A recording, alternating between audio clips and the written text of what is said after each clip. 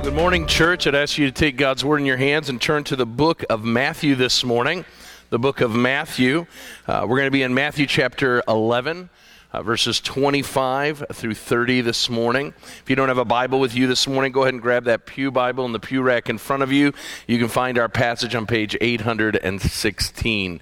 Page 816. And as you just saw in the video, we are beginning a new series, a short one, 3 weeks, focused in on a new direction, a new vision for us as a church. At the beginning of January, at the beginning of the new year, our staff headed off for their annual retreat. And one of the things we talked about was really honing in on the vision and purpose of Village Bible Church across its 4 campuses, and how we were going to go about doing ministry. And what we're going to share with you is in some ways just a sneak preview, because it's not all fully developed yet, number one. Number two, you're going to see it as ministries come along and as you continue to grow with us in this process. But we thought it'd be good to do a sneak preview to let you know what we're dreaming, what we're thinking about.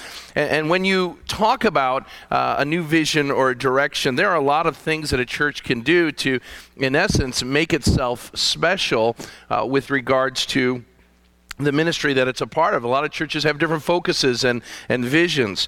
Many churches are building-centered. What I mean by that is that, my microphone's too close to me, is that what I'm being told? A building can be the vision and focus of a church. And you see that when you see churches that are continually in these building processes, that they're known, their identity, their whole existence is focused in on the facilities that they have. There are other churches that focus in on really centering their vision and their purpose around the pulpit ministry of the pastor. Maybe he is a uniquely gifted individual, and not only are the people of that church blessed, but many others around the area are blessed as well, and the church will be known for the solid biblical teaching that's going on. So others are known for the programs. Maybe it's their worship teams or their children's ministries or student ministries or their small groups, and people flock to that church to be a part of it because they offer something that maybe no one else is doing, or they do it in such a way that nobody else can compete. There's a lot of ways and a lot of purposes and reason for a church to exist. But one way we want to focus in our attention this next 3 weeks is to tell you that none of those are our purposes. None of those are our vision.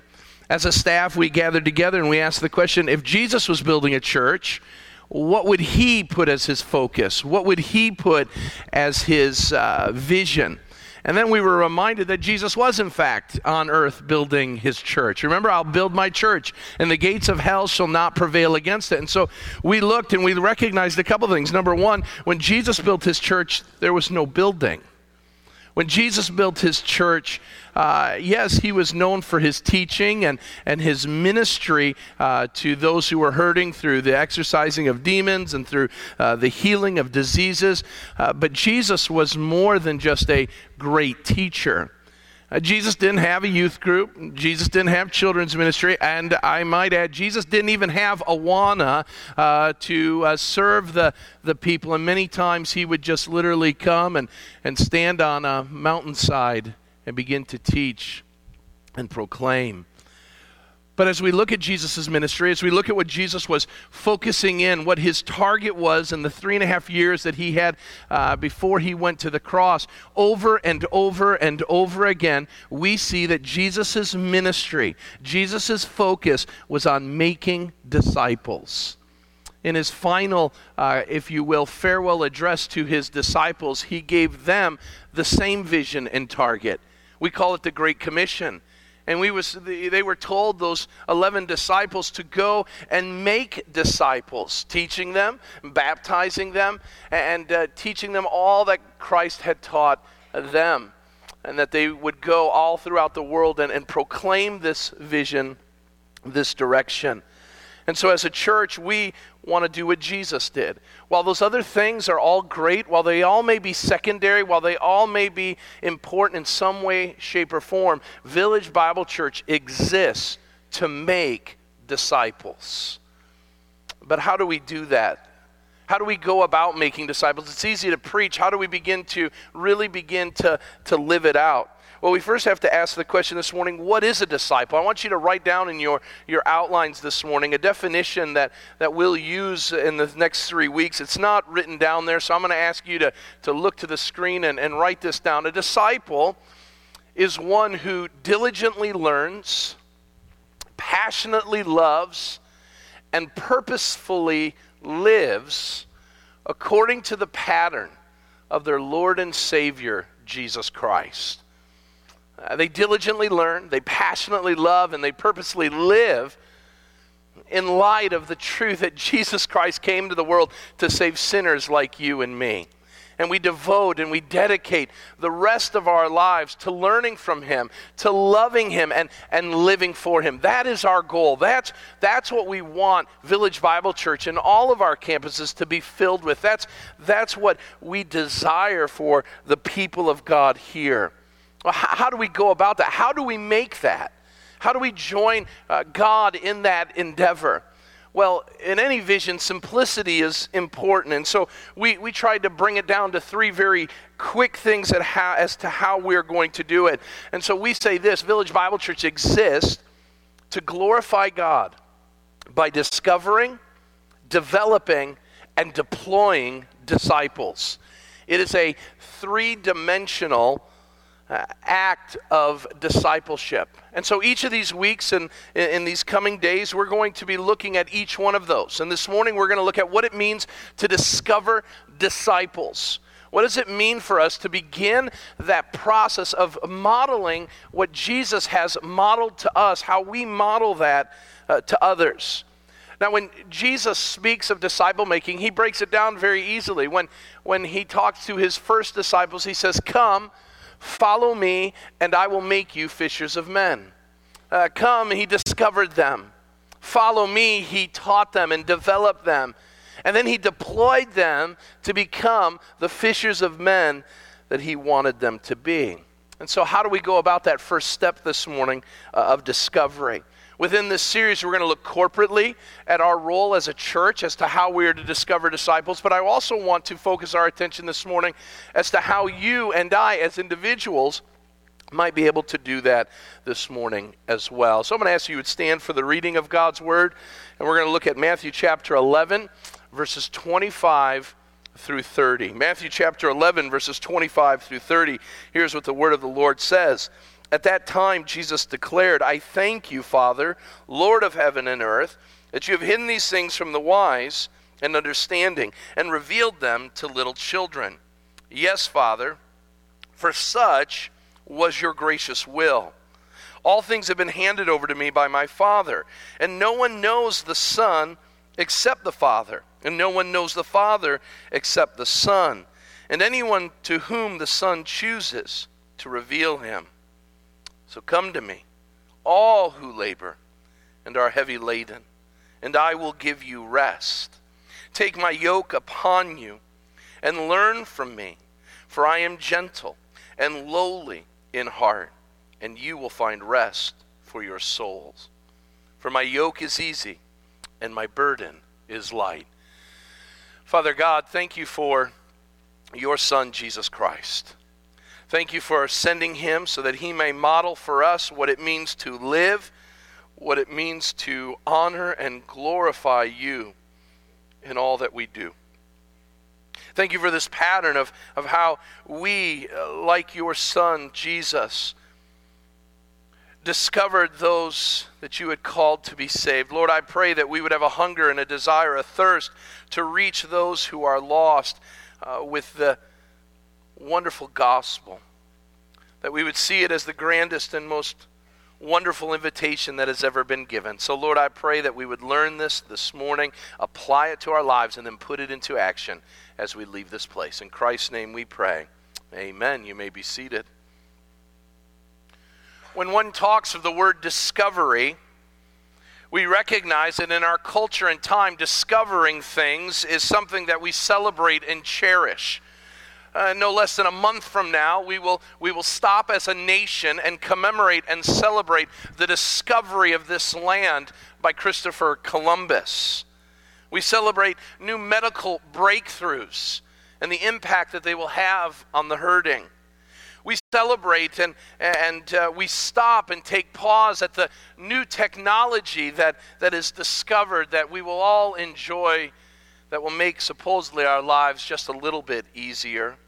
As sports fans, we have loved to watch the discovery of new young talents by the Chicago Cubs organization, and also the discovery of how the South Side has continued to find ways to lose this year. Even as parents, we recognize as our children grow older that one of the greatest joys is watching those children discover life for the very first time, to discover and to realize the things in the world that are before them.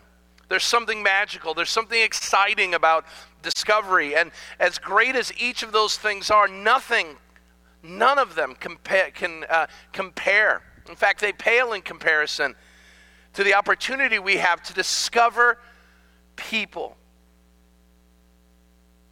that have been led to Jesus Christ by God Himself. As believers, there's no greater joy in this world than the privilege of helping people to discover Jesus. The Bible says that when one discovers Jesus, the angels in heaven rejoice. And that should be our response as well at the opportunity we have to help people discover the one who has changed all of who we are. But sadly, many of us as Christians miss out on this opportunity. Number one, we think it's for the spiritually elite. To share my faith, that's what the pastor's job is. That's a job for the elders or the Sunday school teacher or my small group leader. It's not for me. But the Bible makes it clear, if you are a follower of Jesus Christ, then your job is to share that good news with any and all who will listen. That your job as a follower of Jesus Christ is to help others discover what you yourself have discovered through the grace and mercy of the Spirit of God. It's been said that evangelism is no different than one beggar telling another beggar where to find bread. You have found hope. You have found satisfaction. You have found peace. You have found salvation in the person and work of Jesus Christ. And it means, therefore, that as a beggar whose stomach is filled with all good things, we might go to the hurting, the helpless, the harassed, and we might share the good news with them on where they can find eternal life as well. But how are we to do it? Jesus in our passage makes it clear what that invitation is to look like. And if we're going to discover disciples, we need to recognize how do we do it? How do we go about it? What is our posture to be? What is our message to look like? How are we to go about doing what Christ has called us, mandated us to do? And I want you to notice in our text today, there are three things, if you will, three steps to how we are to help people discover Jesus Christ. And the first thing that we are to do is we are to help people see their situation. We are to help people see their situation. Jesus is called the great physician. And the reason why he is the great physician is because he is one who, first of all, diagnoses the problem before dispensing the cure. In Jesus' earthly ministry here, we see Jesus over and over again helping people recognize the reason why they're hurting, helping them recognize the reason why they're lost, helping them understand why life in so many ways is a struggle. And Jesus over and over again sought to help people understand their plights. And that is what you and I are called to do as well. But here's the problem. We do a terrible job at it, and I'm going to explain why. But before we do, we have to help people understand the malady that plagues humanity. There's a sickness out there, and it's sin. Jesus says in our text that people are weary and heavy laden. They're burdened. If you've lived any amount of time in this world, you recognize those words, weary and burdened. We don't need to do a large study of those two words to understand what Jesus is getting at. People are broken and they're hurting. They're tired. They're tired because they're living a life seeking satisfaction, seeking rest, seeking pleasure and excitement, seeking honor and respect, seeking all the things that a human being would desire. But here is the problem. We try to find those things in other places other than God. And that's the problem that sinful man has. God has created man for a relationship with him. God has created man to live an absolutely abundant life when it is lived in relationship with him. But man has turned their back on God. And we, like sheep, have all gone astray, each of us turning to our own way. And as a result of our turning from that, we have created upon ourselves trial and turmoil and tribulation. We seek to find the satisfaction that can only be found in God in the things of this world. And as a result of that, we are on an endless pursuit for a satisfaction we will never find, for a rest that will never come. It is because of this that the devil has had us to buy into a lie. He says, if you just take in enough of this, if you just do enough of that, if you just make sure you focus in on yourself enough, then you will find satisfaction. But the British theologian C.S. Lewis said, this type of pursuit, following the lies of the devil, is like one who is thirsty drinking salt water. The more you drink, the only thing that happens is you will only thirst for more. And so we've got a world that is seeking satisfaction. It's seeking for its fulfillment. And it's taking in the production and the things of this world only to find itself, as it drinks those things in, becoming more and more thirsty. Jesus saw this on numerous occasions.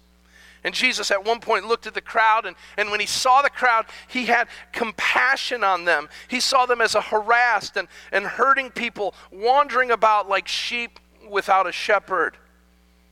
You see, evangelism begins, listen, it begins by us understanding that the world is lost and in need of a Savior.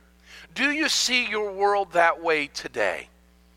When you go to the office tomorrow, do you see the people you're working with as people who are hurting, as people who are harassed, as people who are seeking for the fulfillment of this world in the things of this world, only to come up empty every time?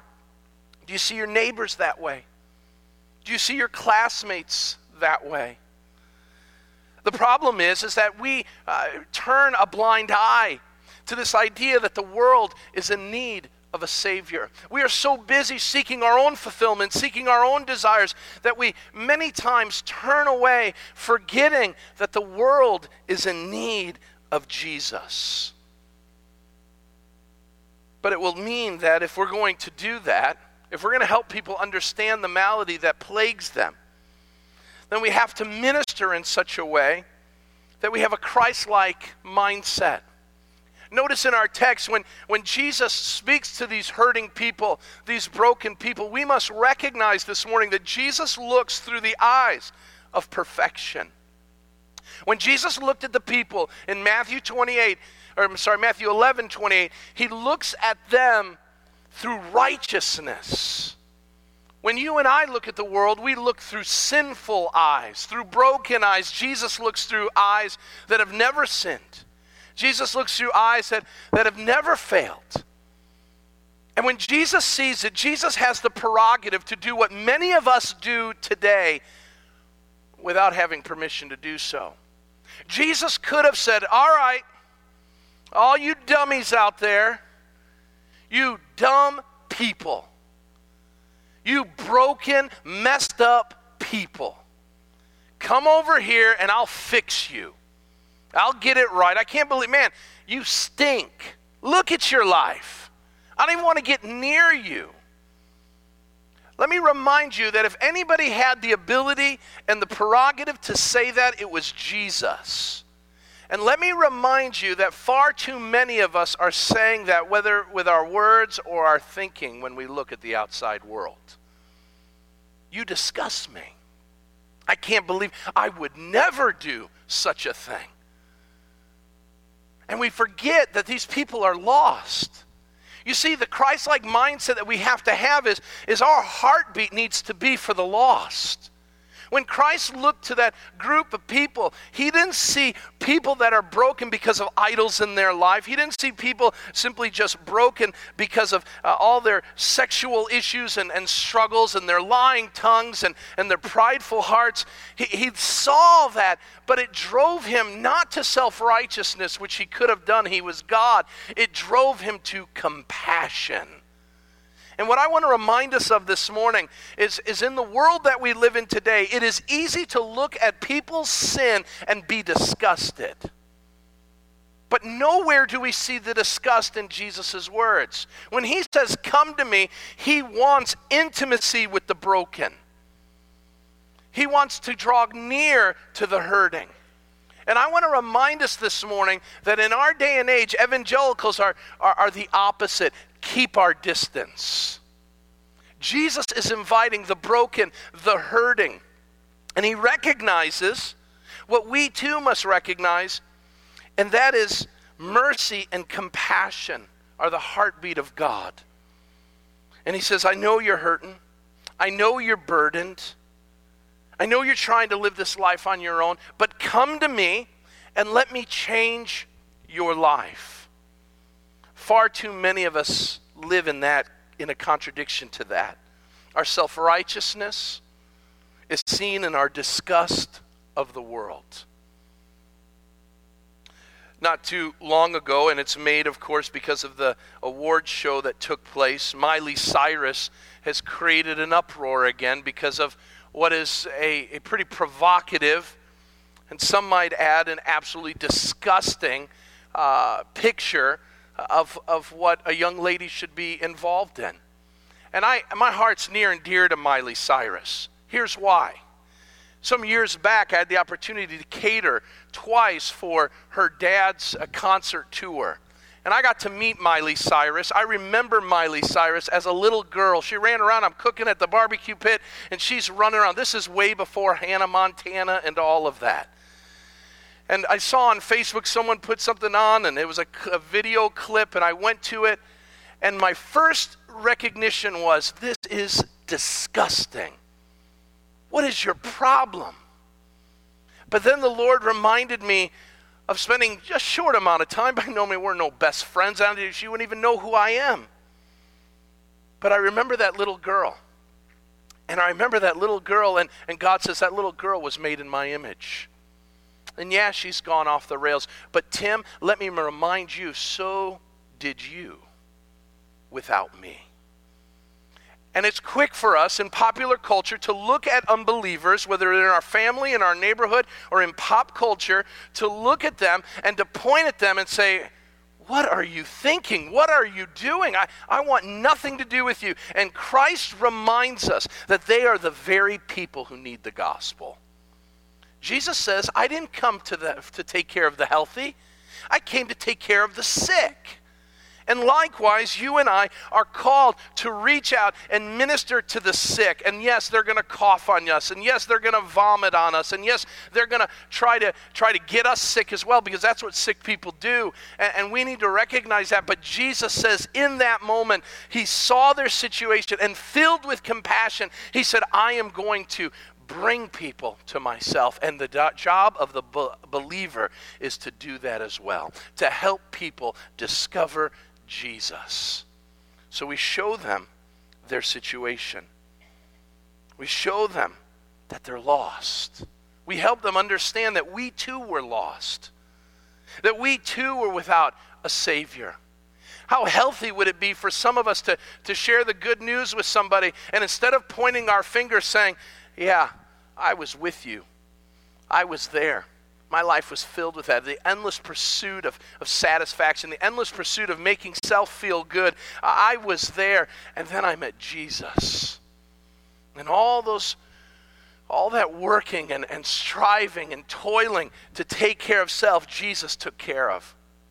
Jesus took care of that stuff. He took my dysfunction and made it functional again. He took my sin and redeemed me. Take some time this week and look around to the world around you, to those unbelievers that are closest to you. What needs do they have? Jesus knew the needs that his people had. What lies have they bought into? Are you listening to them? Are you taking time to hear them, to talk with them, to find out where their struggle is, to maybe where they seemingly have gone off the rails? Are you there? Are you helping to diagnose the problem? Or are you there just saying, thank you, Lord, that I am not like him or like her? There's far too much of Pharisees in us today than real soul winners. And we as a church want to be active in helping people to discover Jesus, not show them the way to hell. Number two, we need to, as we diagnose the problem, we have to rightly apply the cure. And what's the cure? We need people to understand that the cure is found in submitting to Jesus' invitation. To his invitation. Come to me, all who are weary and heavy laden, and I will give you rest. There is no place in all of Scripture where there is a grander invitation that could ever be given. Now, this should be sweet words for every one of us. But this invitation is only good if we accept it. This invitation isn't a suggestion. It isn't a simple idea, a thought. Jesus is commanding us as the creator of the world that we are to submit. Jesus says, I know what plagues you. I know where you're struggling. I know where you're broken. I made you. I know the amount of hairs on your head or their lack of. I created you. I put you together. I knit you together in your mother's womb. I was there. My fingerprints are all over your life. And I know what you yearn for. And Jesus is able to say as the great high priest, I know what it's like to be in the flesh. I know what it's like to struggle with temptation. I know what it's like to deal with issues of disease and death. I've been there. I've done that. And Jesus in that moment cries out to us and says, come to me. But in order to do that, we must help people recognize their desperation. In order to accept this invitation, an individual has to recognize their invitation.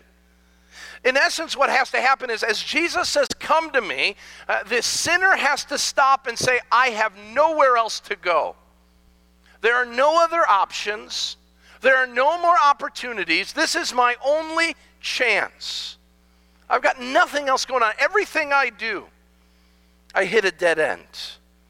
My predicament is too large for me to fix, and I need someone stronger, someone greater to deal with it. And so when Jesus comes, as the Holy Spirit convicts and reveals, as it says in verses 25 through 27, as he reveals that, as God reveals that a person is lost in their sin, the person says, yes, I will come. Yes, I will draw near to you because I am desperate. I've got nowhere else to go. And so what does that mean for us? If that's what God demands, that we recognize our desperation, what are we as believers to declare to the unbelievers in our midst? Number one, doing gospel work, number one, means being honest, and Christians are terrible at that. That we would articulate that we too were desperate. We too were in need. That without him leading and guiding us, we too would be a mess. Number two, helping people to recognize their need means that we show the world that accepting Jesus Christ's invitation is totally worth it. Do the people around you, do they see you, listen, this is important, do they see you as miserable as they are? Do they see you overwhelmed by the things of this world as they are? What I mean by that is when you go to work or go to school, do they see you just as messed up and broken with no hope, no joy, no contentment, striving for the very same things that they do? Or do they see you and I as different? Something about that guy. Things don't faze him like they faze me. That lady, she's got a peace about her. Man, her family's struggling with things, and she's filled with joy. What is it about them? You see, we need to show people, and then listen, we don't need to lie, but we need to show people that Jesus is the joy of the Lord, and that joy of the Lord is our strength. That the greatest place on earth, not to steal it from Stephen Curtis Chapman, is the road that leads to heaven. And that we're smiling about it, and we're filled with joy about it. That the greatest thing that we've got going on for us is not the house we live in or the new car that we drive or the amount of money we have in our checking account, but the greatest thing we have in the world is Jesus, and we want him to shine through us. And so we need to recognize this morning that one of the ways that we proclaim the gospel, St. Francis of Assisi said, is preaching it without saying a word. Are you living the gospel in your coming and going? Are you living it in such a way that someone says, I want to know more about what they're doing? Let me tell you something. In a dry and weary land filled with pursuits of all kinds of pleasure and all kinds of substances, wouldn't it be great to find someone who seemingly has found the bread of life that takes away every hunger, the water, the living water that takes away our thirst? And we've got it if we will only show the world that it is in us. Third, and probably the most important thing that we can do in helping people recognize their desperation is recognize that this will never happen through self-righteous judgment. You and I will never win a soul for the Lord by pointing our finger at them. Can I remind you that Jesus never pointed the finger at anybody except for the Pharisees? And yet we think that's how we're going to evangelize. We think that's how we're going to win, because when was the last time you didn't get won over in an argument with someone yelling at you and pointing at them, right? I always love when people do that to me. That does my heart good. That gives me hope. Someone tell me they're better than I am and pointing to all the bad things in my life. Jesus shows us that an invitation to intimacy is an invitation to come no matter where you're at. Now you say, whoa, Tim, wait a minute. I liked where you were going. Now I'm not sure. So let me help you to know that I'm not going off the deep end. That's just love and grace and all that. Because there's that. But we got to remember that with the invitation to come to Jesus means that we must repent from disobedience. Oh yes, we've got to recognize our desperation, but what about turning to Christ? Don't we have to at some point say no to the old stuff? Well, absolutely. Listen, when Jesus calls to us, he's calling to us as we're wandering away from him. And in order to hear that, we have to turn and now draw close to Christ. We cannot accept that invitation continuing to walk the opposite way. And so, as a follower of Jesus Christ, we have to help people see that they're lost. And then we need to remind them that the only way you can receive the good things from Christ is to stop allowing yourself to be God and allow him to be it. Salvation is found in heeding the invitation of Christ by ceasing and desisting all the things that you've done before his calling. You stop living the way you did, and you start living for him. You stop being lost, aimlessly wandering in this life, and you hear the call of God. It stops you where you're at, and you turn, and now you follow him. But then it means resting in his deliverance. Come to me, all who are weary and heavy laden, and I will give you rest.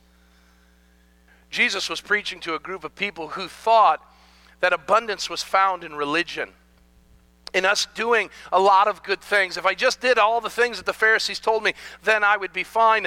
And the devil's got a lie. He doesn't have Pharisees in front of him anymore, but what he's taught is if you just do these things, if you just fulfill your desires, if you just get enough money, if you just do the things that will make you happy, and you do it in a greater measure, the joy and the happiness will be found. And what Jesus says is, come to me, stop trying, stop toiling, and I will give you rest. I will give you contentment. I will give you satisfaction. I will draw you close to myself, and you will recognize what it means to have intimacy with the Almighty. You'll see that there is forgiveness. You'll see the way that you were really created to live.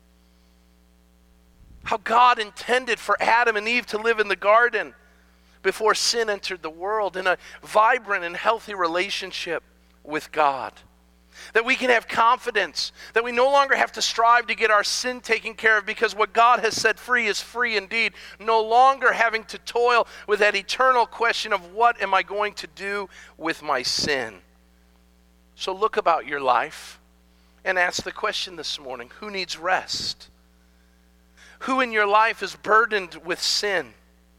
Who needs to know that there is one named Jesus who is inviting them into a relationship with him, who can heal their broken hearts, who can set the captives free, who can cleanse them from their sins?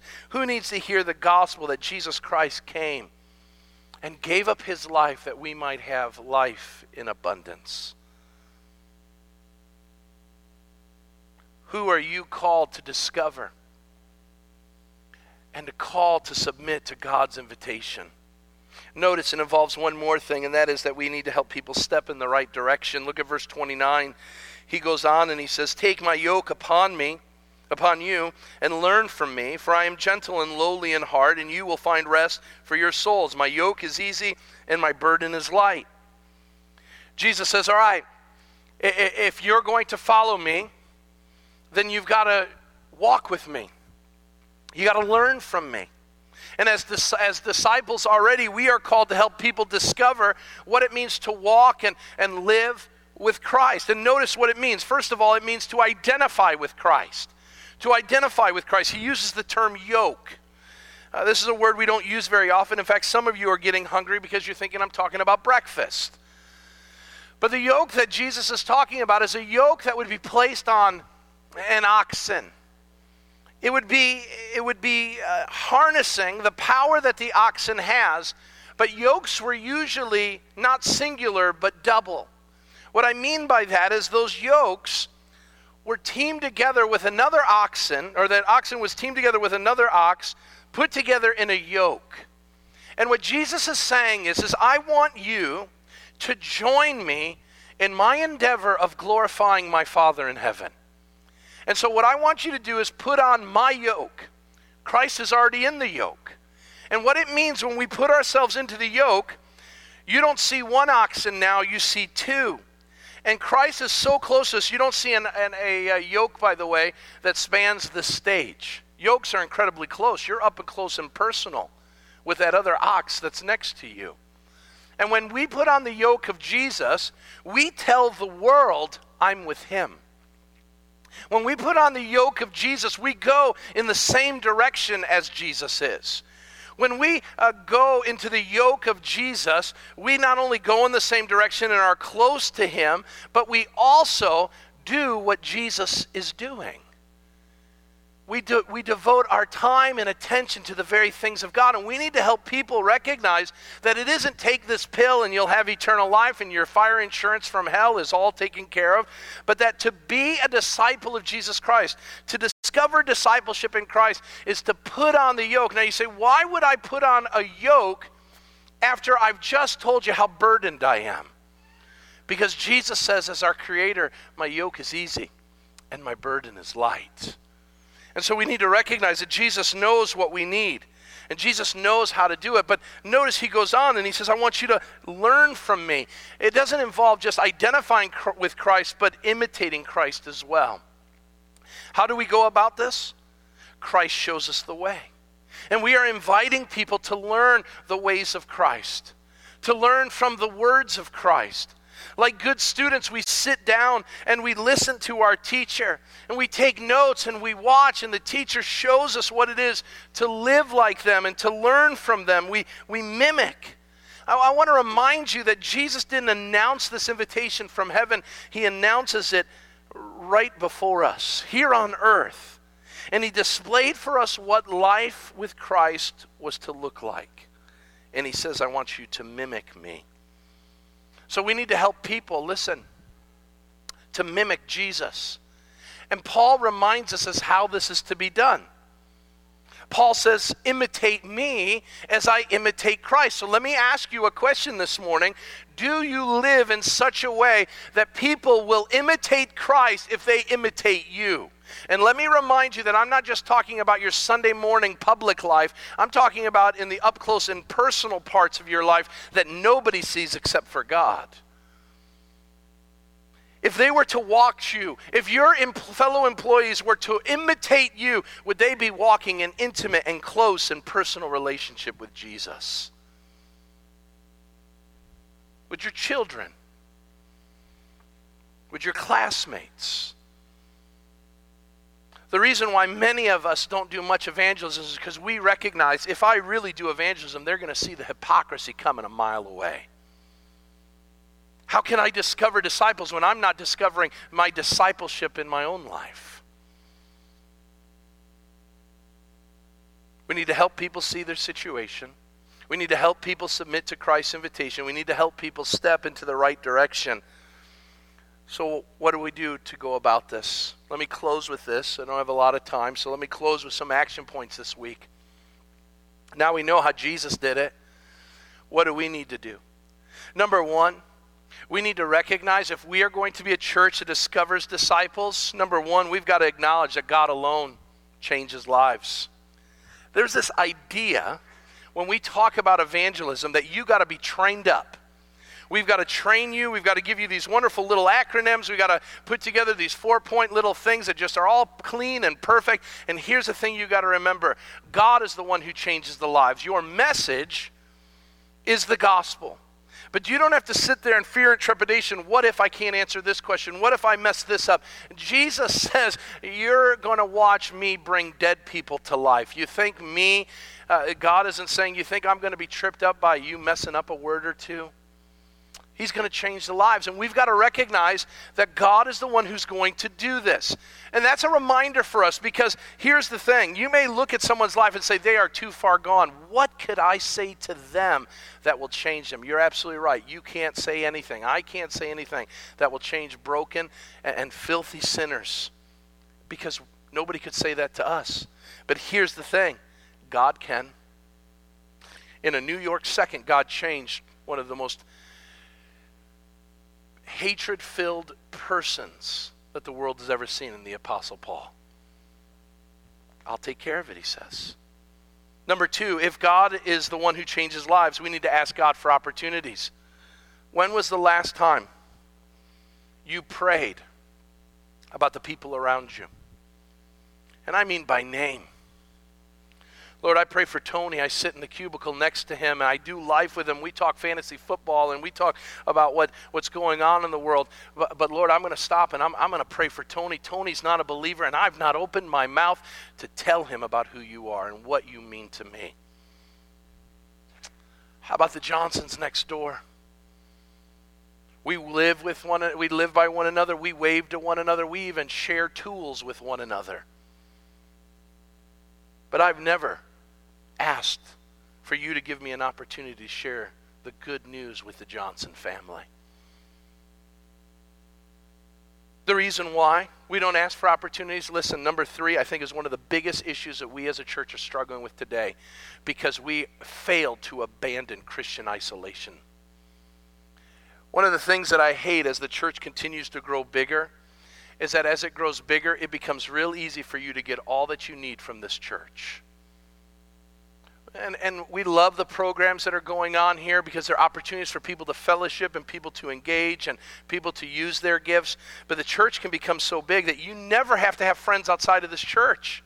I mean, there's phenomenal people in this place. So let me ask you the question this morning. When was the last time you had an unbeliever in your home for the sake of a gospel opportunity? And I'm going to imagine that for many of us, an unbeliever hasn't darkened our doorsteps in a long time. Why do we need them? We've got all the friends we need in the world. But God says, you are called to go and make disciples. So we need to abandon that Christian isolation. You need to recognize that in this world there's sin, and you are going to have to continually fight with sin. not do all that you can to protect your family from it. I'm telling you, that's a losing idea, because you won't. Because sin is found in the human heart, and so you may be able to stop it coming out from the outside, but the problem is you'll never be able to stop the inside from coming out. And so we need to abandon this idea that I'm not going to do things. We need Christians in the public square. We need Christians serving in areas where there's no other Christians serving. I will tell you, the greatest Bible story you can know right now in this post-Christian world that we live in is the story of Daniel. Daniel lived amongst pagans. They didn't like his God. They didn't, quite frankly, like his religion. And here's the thing. He still was able to serve them well and to serve his God well. And we need to be doing that. We need Daniels in this world who are not isolated from the world, but are active in their community. That's the third one. Does the community around you, does the workplace around you know the gem that it has in you as having a follower of Jesus Christ? Here's what I want, and I've told my children this. I want our community to look at us like Joseph was looked at in Potiphar's household. Potiphar, an unbeliever, said, my house is a better place because Joseph is here. My prayer for Village Bible Church is that every one of you, your community would say, we're a better place because so-and-so lives here. Everything they touch makes it more beautiful, makes it more livable. They are a breath of fresh air in our community. And that means we got to be active in it. Our neighbors need to know us. Our neighborhoods need to know us. Our communities need to know us. And that means they've got to see us in action. So what does that mean? We've got to look for unique avenues to make inroads. Have you asked the question, why, God, did you place me here? Why did you place me in my neighborhood? Acts 17:31 says God places us all in our times and spaces for a very distinct purpose. So God, why did you give me this job? Why did you put me next to this person? Lord, why did you give me these neighbors? Is it for a purpose? Is it for a plan?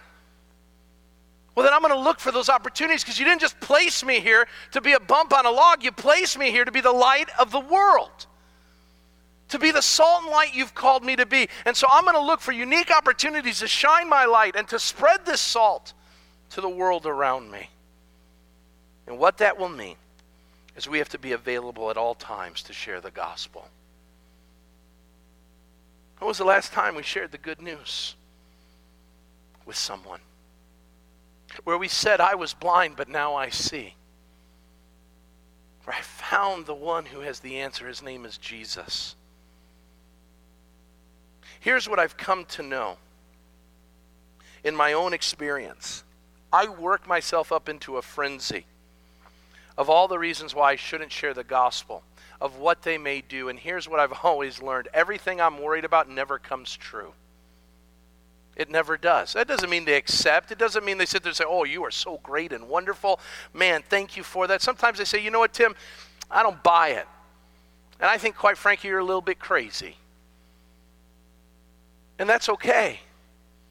Because they're not getting mad at me. They're rejecting me. They're rejecting Christ. And here's what I've come to learn. Jesus is okay with that. Jesus has been there. And he can handle it on his own. And my job is to proclaim the good news and leave it up to God. Are you discovering disciples? We will never accomplish our purpose here on earth unless this first part of our vision is completed. And I will tell you, this is the one that the elders would say we struggle with the most. Oh, we develop disciples. We're doing a good job, I think, at that. We're deploying disciples. There's no doubt that people are serving and using their gifts in multiple ways. But I will tell you that this is an area we must get better if we're going to glorify God in this time and place. So let's endeavor to do it. Let's seek God's face, and let's seek him and the power that his Spirit gives so that we might do this. And I will tell you that when we discover disciples, there's nothing greater in this world. And let's come back next week and speak of the opportunities that God gave us to share his good news with all those that we come in contact with. Let's pray. Father God, we come before you, and I thank you for your word, and I thank you for your example this morning of what it means to share your good news with others. And I pray, Lord, we know it. We've heard it. Now let's go and do it, Lord. And so I pray for unique opportunities for each of these individuals in this place. Lord, I pray for unique opportunities for me in the coming week, in my coming and going, that I might be able to be bold, that you may open up doors, so that when I speak, your words will be the words that I speak. I pray this for myself. I pray this for our people, so that we may see an ever-growing group of people, not just because people have come from one church or another, but they come because for the first time they've met Jesus. And now they want to be developed in that relationship and grow in that relationship. Let us be hungry for souls. Let us, as the Reformer said in Scotland, give me Scotland or I'll die. I pray for our people that they would say, give me my neighborhood or I'll die. Give me my school or I'll die. Give me my workplace or I'll die. A heart's passion to win the lost at all cost. We love you and we thank you for this gospel that you've given us. This treasure that you've handed to us in jars made of clay, that we may go and share it with others. In Christ's name we pray. Amen.